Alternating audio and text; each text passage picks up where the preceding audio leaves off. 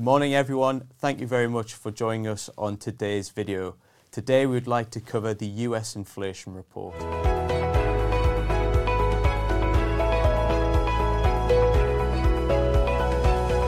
Yesterday we saw the release of the US inflation report. Now this data includes information on both headline inflation and core inflation. Now the difference that we see between headline and core inflation is that within the reading of core inflation, we strip out more volatile components of the item basket, so things such as food and energy are removed from that reading. Now, what we saw from the data will be a positive for the US Central Bank and the US Federal Reserve, in that we saw both readings of core and headline inflation come lower than last month's reading. So to put numbers on it, headline inflation came in at 3% and core inflation came in at 4.8%.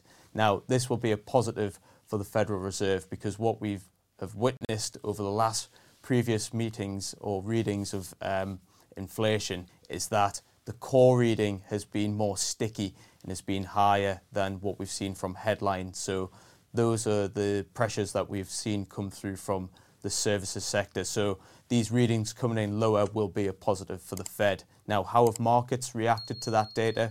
We saw positive moves in both equity markets and bond markets. We saw bond yields come in or fall, which means that prices have risen. So markets have also taken this information as a positive. Thank you for joining us on the video today, and we'll catch you in tomorrow's episode.